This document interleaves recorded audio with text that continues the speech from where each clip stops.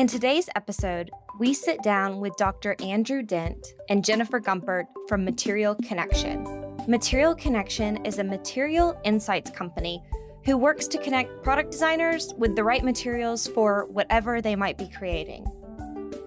Jennifer and Andrew will help us tackle questions around materials and sustainability from a material science lens. Specifically, we wanted to know, can material innovation save our world? I'm your host, Meredith Campbell, Research and Content Development at ThinkLab, the research division of Sandow Design Group. And this is The Learning Objective, the first podcast where you can receive CEU credit for listening. But first, I'm pleased to introduce Caitlin Smarelli of Delta Faucet Company, today's episode sponsor, to walk you through the learning objectives. After listening to today's episode, you'll be able to first identify key themes in material innovation. Second, contrast trends in the consumer goods space with those impacting the design industry. Third, analyze how sustainability is impacting product design in interiors. And lastly, examine how adaptability will be a key theme in the future. You'll hear from Caitlin again later in the episode with instructions on how you can obtain continuing education credit through IDCEC or AIA for listening. My name is Jennifer Gumpert. I am the VP of Business Operations at Material Connection. My name is Andrew Dent. I'm EVP of Material Research at Material Connection. We typically work in the product design space. I like to tell people if it's a company who makes a thing, we can work with them. So if you look at everything on your desk right now, it's a thing and it was made by a company. So we can actually support any challenges that they might be experiencing. And as you can imagine, largely these days, that's been around sustainability. So if you think about the things you have within arm's reach of you, how is that product made? What are the materials that we're using? And how are those materials thinking about their end of life and their sustainability story? And Material Connection isn't just working with companies in the architecture and design industry. We work with every major brand across every industry. We're always looking for materials and inspiration from other industries. How does something that's going on in aerospace ultimately affect consumer electronics or bedding, for instance? So that's really kind of our calling card, that we can look across those various industries, look at things industry agnostic, look at the problem that they solve or how they approach a problem, and then ultimately use that information and that insight to bring into their particular product line. So everything from consumer electronics, consumer packaged goods, all the way through architecture, design, et cetera. We first wanted to know, what is their team tracking in material innovation? First, carbon neutrality. Now, whenever a product is made, the carbon footprint is the total amount of greenhouse gas emissions that go into producing that product, the use or the life of that product, and the disposal or the end of life of a product. It's been interesting to see how we have moved from a sort of general idea about sustainability into more specific attributes. And carbon neutrality, I think, is one of the main drivers. Of course, we want to make sure that we have as low a carbon footprint as possible, but it's been industries that you perhaps wouldn't have expected. Normally high energy, high heat, very intensive industries are starting moving towards this. We've seen it in carbon neutral steel. There was a profile recently in the New Yorker about a Swedish company that's actually produced fossil fuel-free steel. It's basically enabling the production of steel, which is a very high energy process, to do it with zero fossil fuels. We've seen the same with glass as well. There's a company, I think, over in Europe that is doing 100% recycled content glass that's also carbon neutral. And we've got another company that's doing it for aluminum as well. They haven't quite perfected it yet, but Apple's been a big investor in that company, and there's a real chance that it'll be getting there soon. So we're starting to see innovation, not just in the materials themselves, but in the process. Because, of course, a lot of this stuff that you make, there's a carbon footprint associated with that. So I think we've seen a lot of innovation around carbon neutrality in some industries you typically wouldn't have thought of. Second, a fascinating alternative to concrete called biolith. Biolith is a material from a company called Biomason, which to me is fascinating because it's producing concrete-like tiles that are used as pavers, as wall tiles, etc. But it's doing it rather than the very energy-intensive process of typical Portland cement, where you've got to heat up the materials to a very high temperature in order to ensure that they work well. This company is doing it with bacteria, and the bacteria is actually producing limestone.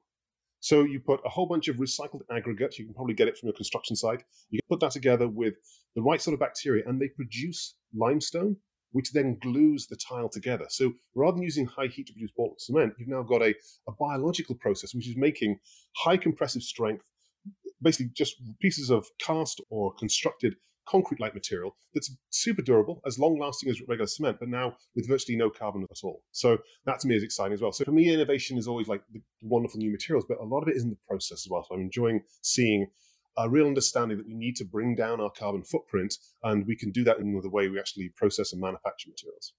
The third innovation that their team is excited about, mass balance. Mass balance is perhaps not a term you've heard of, but it's basically the idea that rather than, let's say, if we take our standard soda bottle, your standard polyester soda bottle, that we know is being recycled about 25%, and a lot of it's going into fabric. So let's say in interiors, you've got a recycled polyester fabric, chances are it came from a soda bottle. So that's a great source for recycled content. However, there's a whole bunch more plastics out there. So we've got nylons, we've got polypropylenes, all sorts of different materials. The challenge is that in order to separate them effectively, so if I've got a polyester bottle here, but then I've got let's say a nylon product here, separating those effectively, and then being able to recycle them individually and then produce products out of them, it's hard to do. So what they're doing with mass balance is they're taking all of these other plastics and putting them in one big bin. And that one big bin, they'll use chemistry to dissolve it all down, and they can break it down into basic monomers, the basic building blocks that all plastics are made out of. So if we think of how all current fossil fuel-based plastics have come from oil. So it's taking all these plastics and basically almost taking it back down to the oil stage. So you can put in a nylon, a polypropylene, or whatever else plastic, put it all into a big vat, bring it down to the oil stage, and then you can build up the plastic from there. So it's a way of meaning that you don't have to separate out your plastics in order to make recycled content things. And while these innovations around product and process are extremely exciting, Andrew encourages us to remember the materials that we already have. It may be an American mindset, the love of innovation. It's why this country is so great, is that we have a lot of new things, we want to progress, we want to move forward. If you compare that, say, to a more European mindset, they perfect an existing solution. So let's take luxury clothing. They're using the same craftspeople that they have done for the last 50 years. But the idea is that they're perfecting it through just improving the same material. In the US, we prefer to find a more innovative, new sort of something that's got all bells and whistles. And I think the challenge with that has been that although it may sell more, when it bumps up against sustainability, I think that's the challenge. Innovation for innovation's sake, I don't think is worth doing anymore. I think consumers are expecting, if it's going to be an innovation, there has to be a reason for it. It has to be aligned with the values of the company and also the values of the person who's going to purchase it as well. So if we're wanting to purchase more new things, and we want to at least make sure that it was done in the right way. So I think sustainability has pushed back against the complexity, the over-engineering of certain products. So I think perhaps we're moving towards better products, but simpler, and working harder at the existing materials to make sure that they have been perfected. When we design our interiors, when we make our furniture, we're not going to completely change the materials we use overnight. We know how to work with these materials. We know how to make them efficiently, and they're going to have durability, longevity. They're going to deliver the sort of aesthetics that we want. So I think better to solve the problems of existing materials. Innovation is great, and new materials are always going to be looking for those. That's part of what we do. But I think in order to attack and tackle sustainability effectively, you've got to work with the existing materials as well. Next, looking outside of the architecture and design industry for inspiration, what are some of the trends they're tracking? First, companies are looking at things in a much more holistic way. One of the things that we're most excited about is we're finally seeing that companies are starting to look at things in a much more holistic way, in a much more of a material-minded way, and we're really rising to that occasion with them. But one of the reasons why we're so excited about that is because we believe very strongly that unless you look at everything, right? Much like Andrew's describing, that it isn't just about making innovation material itself, but also looking at the processes behind it. We're really relieved to see that companies and organizations are starting to look at this as not a single problem. It's not just about the product, just about the material. It's about everything from design iteration through to completion and on shelf. And a big part of that is transparency all the way through the process. That's through the materials that you're using, the way you're obtaining those materials, the labor you're using to manufacture. Everything about transparency is becoming really important. So we're finding that unless companies are really prepared to stand up and tell the whole story, everything, they're going to get called out. So that's kind of interesting to see. And it's really wonderful to see companies that are rising to that occasion and really, heading it off of the pass and making commitments to that level of transparency. We're also seeing that companies have to make things differently and think about the materials that they're using to make those things, right? Sustainability at its core is about the materials that you're using and the methods that you use to get your product made. We're happy to see that, but we're also seeing kind of tangentially to that the pendulum has swung when it comes to tolerances for greenwashing, right? There was a period of time where there was a lack of knowledge and understanding and ignorance around what green and sustainability really meant. There was a lot of greenwashing happening, and that pendulum has swung dramatically the other way. There's a recent example.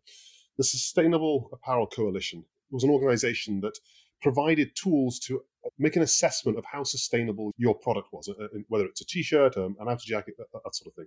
So if you think about it in the same way that you would lead, there's a tool to assess and then present about the level of sustainability of your product. Now, a Norwegian, I think it was a consulting firm, actually recently called out the Sustainable Apparel Coalition because apparently what it had been doing was it had been promoting the use of synthetic fabrics because they were overall lower carbon footprint, but not mentioning that a significant amount of the microplastics out there in the sea are the result of washing synthetic fabrics. So although it was being honest and basically saying, okay, this is a lower carbon footprint than perhaps like a cotton fabric, what it didn't mention, and what the Norwegian firm said they should have done for full transparency, was to say, okay, well, you might have a lower carbon footprint, but you are promoting the creation of a whole bunch of microplastics in the ecosystem. So this idea that full transparency says, okay, we're using this material because we think it's got a lower carbon footprint, but we also have to admit that if you do purchase this product, it is going to contribute to microplastic concentration in the sea. So it was sort of this moment of, oh, well, we thought we were doing well, and we were doing well, and we were showing how we were doing well, but now we've got to tell you everything. And that level of full transparency, I think, is now expected. Tell us the good, but also tell us the bad, because we need to know. Finally, the Material Connection team is observing a new level of thinking around what they call material-minded design. We're really excited to see how material-minded thinking when it comes to designers and a more educated designer coming out of college and people really taking the time to understand the materials that you work with makes you a different kind of designer. It makes you think more engineering-wise or more holistically about the product that you're using, and also to think about how your end consumer will be using it, right? So we're excited to see that because even just up until about 5-6 years ago, it was a very siloed approach. Everything was kind of in its own little buckets. You had the designers, you had the iterators, right? The imaginers. You had the prototyping, you had engineering, you had supply chain. Like you had these very specific silos. We're seeing that kind of get washed away and kind of muddled, which I think is really important in order to make smarter decisions, also faster decisions. There's a lot of efficiency in that more agile mindset, right? If you think about project management, agile and waterfall, it was very waterfall and now everything's very agile. So we're happy to see that too, because we think that companies are going to be able to make decisions more quickly with a greater impact in the long run. Now, looking within the architecture and design industry, they've identified these 3 key movements. First, circularity. It's a word that's used an awful lot. Certainly a lot of our clients are using it. I'd like to at least make a clarification about circularity. So there's a difference between sustainability and circularity. And I always use the example of the egg carton. If you are interested in having the lowest carbon footprint, i.e. the most sustainable in terms of greenhouse gas emissions, you should be using a styrofoam egg carton every single time. A significantly lower carbon footprint than paper. However, if you're interested in circularity, you don't want to put a whole bunch of plastic out there into the world. You want something which is much more easily recyclable, then you go with the paper. The paper has a higher carbon footprint. So circularity often means eschewing the most low carbon footprint in favor of something which will have a much more circular approach to manufacture, use, and end of life. So when we talk about circularity, sometimes we have to push back against the lowest carbon footprint. Because if we think about, in most instances, anytime you're going to use a material, chances are plastic has the lowest carbon footprint. But as we know from single-use plastic packaging, this isn't always the best solution to have. So I think circularity is something that I think has taken hold, partially because I think the Ellen MacArthur Foundation, Ellen MacArthur was a around the world yachtsperson. She set up a foundation, and they have been pushing the idea of circularity because of the concern about plastics. But I think circularity it's been top of mind for a lot of our clients, whether it's in interior space, specifically in retail space, where you've got interiors that change more regularly. If you think about a retail space, you can change that out maybe between 5 to 7 years. If it's visual merchandising, it could be even as low as a year. So the idea of circularity has definitely been a trend that we've seen a lot of our clients interested in. How do we have materials that potentially come from a bio-based or recycled content source, get used, are effective in their use, but then have a potential second life? And what is that second life? So it's always been challenging with interiors because the majority of materials you want to put in there and you want them to stay there. So you use a lot of glue, use a lot of fixings, which make them very hard to pull apart. If we look at flooring, there's an awful lot of recycling of, let's say, PVC flooring out there. But the challenge is it needs to be clean. If you've got a bunch of glue on the back of it, you've lost the ability to recycle it. So often the methods we use in order to make things more durable push back against circularity. So it's something that a lot of people talk about, but it's not something that it's been easy to achieve so far. A car, I could potentially recycle 95% of all those materials because I can move it around. Not so easy with interiors. The second trend they're seeing in the commercial interiors industry, wellness. This is a continuing trend, but I think the idea of wellness is just a continuation of sustainability, of circularity, the idea of, we just want to make sure we have cleaner, simpler, in a way, materials that we're using. Complexity always causes problems with sustainability. The more complex it is, the more different types of materials are in there, the more it's stuck together with other things, the harder it is to have a low impact for that material. So for us, wellness is sort of one of those areas that I think we're starting to see a lot of real material innovation, simplifying things such as, let's take fabrics, upholstery fabrics. Trying a move towards how can we make natural fibers a lot more durable? How can we maybe simplify those rather than just putting a whole bunch of clean coatings, etc., and extra chemicals in there?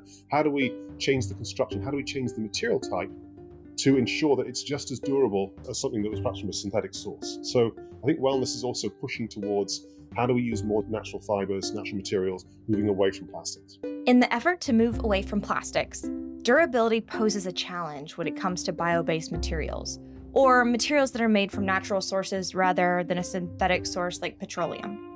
The interiors industry differs from other outside industries in this way. What we tend to see with companies producing products for interiors is there is a desire to use bio-based, more innovative materials. But then the challenge is, of course, how do you ensure that there is really good longevity, good durability? Any innovation, I'm always wary of if it's just being done for innovation's sake. So if they're just doing it so they can show they've got a new product made out of this wonderful algae or bio-based, I love those developments. They're great, but they work very well in certain instances. And I think with interiors where you get a lot of wear and tear, you want to make sure that product is durable, does exactly what it's supposed to do, and maintains its good looks for a long time. Then to me, better to make more efficient the existing material rather than just jump on the bandwagon and just use those latest algae type material. And I think we found that. So we've seen companies move into a particular bioplastic or new type of material that's from a renewable source, and then back out of it a little bit later when they realize that it doesn't have the durability that the clients are expecting. So I think there's, I'm all about innovation, but I'm also about, with sustainability, the sensible use of materials. I have examples from flooring companies, from wall covering companies, from people making upholstery fabrics, where they want to use this new innovative stuff. And we will get there, but sometimes being an early adopter is challenging with the interiors business because we have such high expectations for those materials. If I get it wrong with a pair of sneakers, an $80 pair of sneakers, I'm less concerned than if I get it wrong with a $5,000 couch. So it's harder to innovate, or at least I would recommend that if you're going to use the newer materials, then first see whether they've been tested in other industries first, because we keep on seeing this cycle of adopt a new material and then it doesn't really pan out. So I think there's a lesson to be learned about innovation, yes, just be wary of just completely new materials. And I would say avoid using them just because they happen to be of the zeitgeist.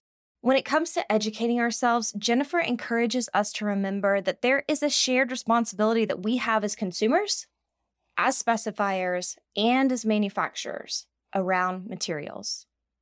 There is a responsibility that both sides have to understanding what sustainability really is, the decisions that you're making around the materials that you're using, but an education that is necessary at the consumer level and an education that is necessary at the corporate level, and then compromises that must be made on both sides. It must be tough for interior designers and for people selling product, because you've got the client who clearly wants to be more sustainable, has probably heard about certain things being on vogue and great stories they could tell their friends.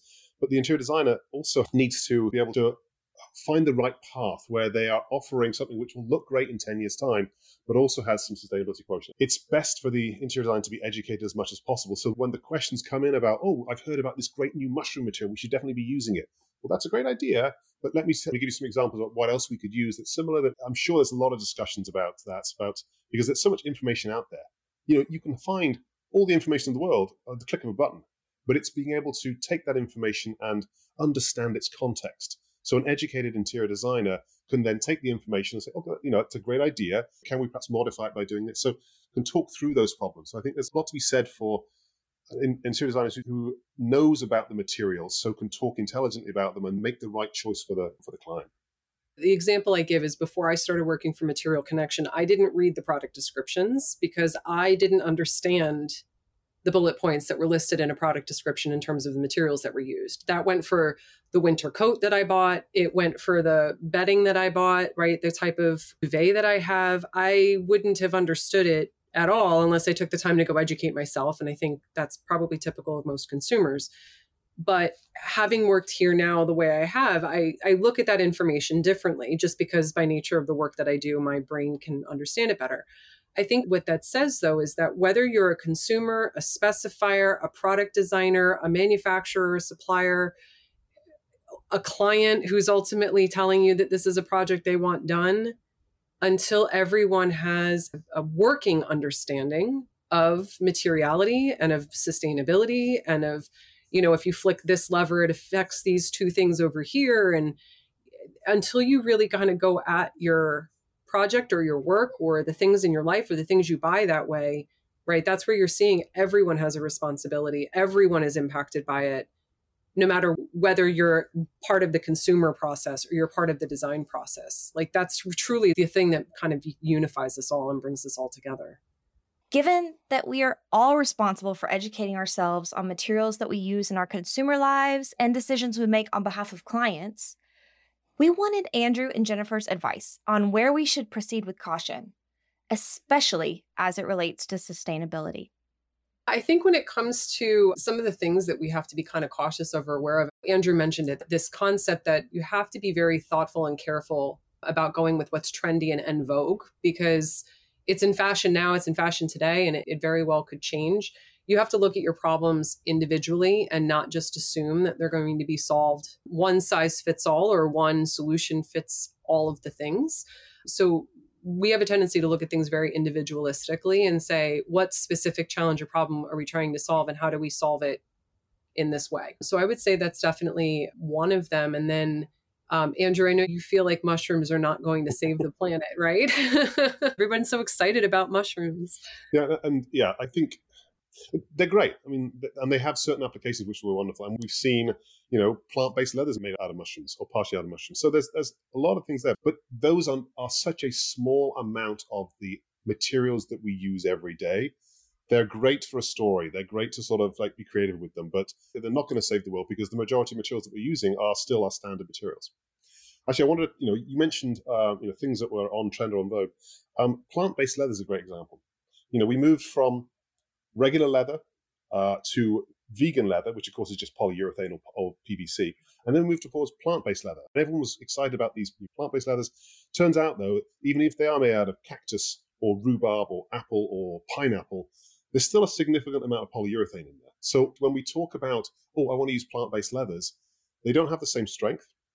And they also have, a top layer of polyurethane to make sure they have the durability. So, when people wanted to say, I'm going to be using plant-based leather, there's always more to the story.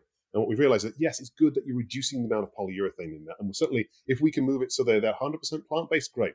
But at the moment, just because they say plant-based leather doesn't mean they're actually 100% plant-based. There's still a fair amount of plastic in there as well. So, yeah, that's a challenge with jumping on a bandwagon too quickly. Looking into the future, Andrew and Jennifer see adaptability being a key theme, playing out in multiple ways. We've seen a lot of designers, a lot of brands now looking, how do we make our designs more adaptable? How can they accommodate a wider range of abilities? So I think, that's the whole thing. It's just that materials and design and products sort of accepting that we're going to have a much faster and more extremely changing world. So therefore, let's design our materials to be able to cope with that. One thing we've realized is we are going to need to be planning for, if not just a warmer planet, a more changeable planet. So I think, for me, adaptability is going to be key. We've had discussions with the leadership team at NEOM. NEOM is a Saudi Arabian organization that, as you've probably seen it on, there's been a bunch of advertisements on the TV as well as the internet as well, for something called The Line, which is a completely new city that's about 170 kilometers long, 200 meters wide, and will go right from the sea to the middle of the Saudi Arabian desert. And the idea is this entire city is going to be created as a thin strip, 2 sheets of glass either side that holds it in. It's supposed to be entirely fossil fuel free in terms of it has all renewable energy. It has its own desalination plant, and it's expecting this need to live under reflective glass to keep out the climate. In Saudi Arabia, of course, they're a lot further on in terms of heat and exposure to the elements than we are, but there's this sort of look about what can we design, how do we design for this changeable and potentially much warmer planet? And then how do we use materials sensibly to help us with that? I think the issue, of course, is with them as well as with desalination, is that a lot of the materials now are based upon a level of laissez-faire about our environment. We just assume that we can that we have clean water. That's sort of, assume that we have clean air. I think the materials now are going to have to be used sensibly, and also with an expectation that there will be much more adverse conditions and they will need to adapt to those conditions more effectively. I think there's a lot to be said for materials that can withstand an awful lot more. So, I hate to say it, but like in conversations about things that are going on in NEOM, plastics are very much less important because of the likely temperatures you're going to have with a lot of the areas. So we're looking at a changeable planet. We're looking at a planet with a lot more aggressive environment. So I think materials and design that can adapt to that is probably the way forward. Here's Caitlin from Delta Faucet Company to close out the episode and share instructions on how to obtain continuing education credit for listening to today's episode. Thank you. That was so informative. 3 things from the episode stood out to me. First, innovation is happening not just in the materials themselves, but in the processes to make them. Second, while new advances in materials are certainly exciting and worth exploring, in order to address sustainability directly, you have to work with existing materials as well. Third, a lot of the time, simpler is better with sustainability. The more complex the material is, the harder it can be to have a low environmental impact. At Delta Faucet Company, we're proud of our broad offering of WaterSense label products, and we're also exploring the use of kinder materials in product and packaging while we keep quality, durability, and design top of mind. Stay tuned for updates. To obtain credits for listening, simply visit the show notes of this episode and click the link to take a short quiz. That's it. Thanks for listening and learning with us today. The Learning Objective is a Surround Podcast Network original production. Check out more shows from Surround at surroundpodcasts.com. This episode of The Learning Objective was produced and edited by Sandow Design Group. Special thanks to the podcast production team, Hannah Vitti, Wise Grisette, and Samantha Sager.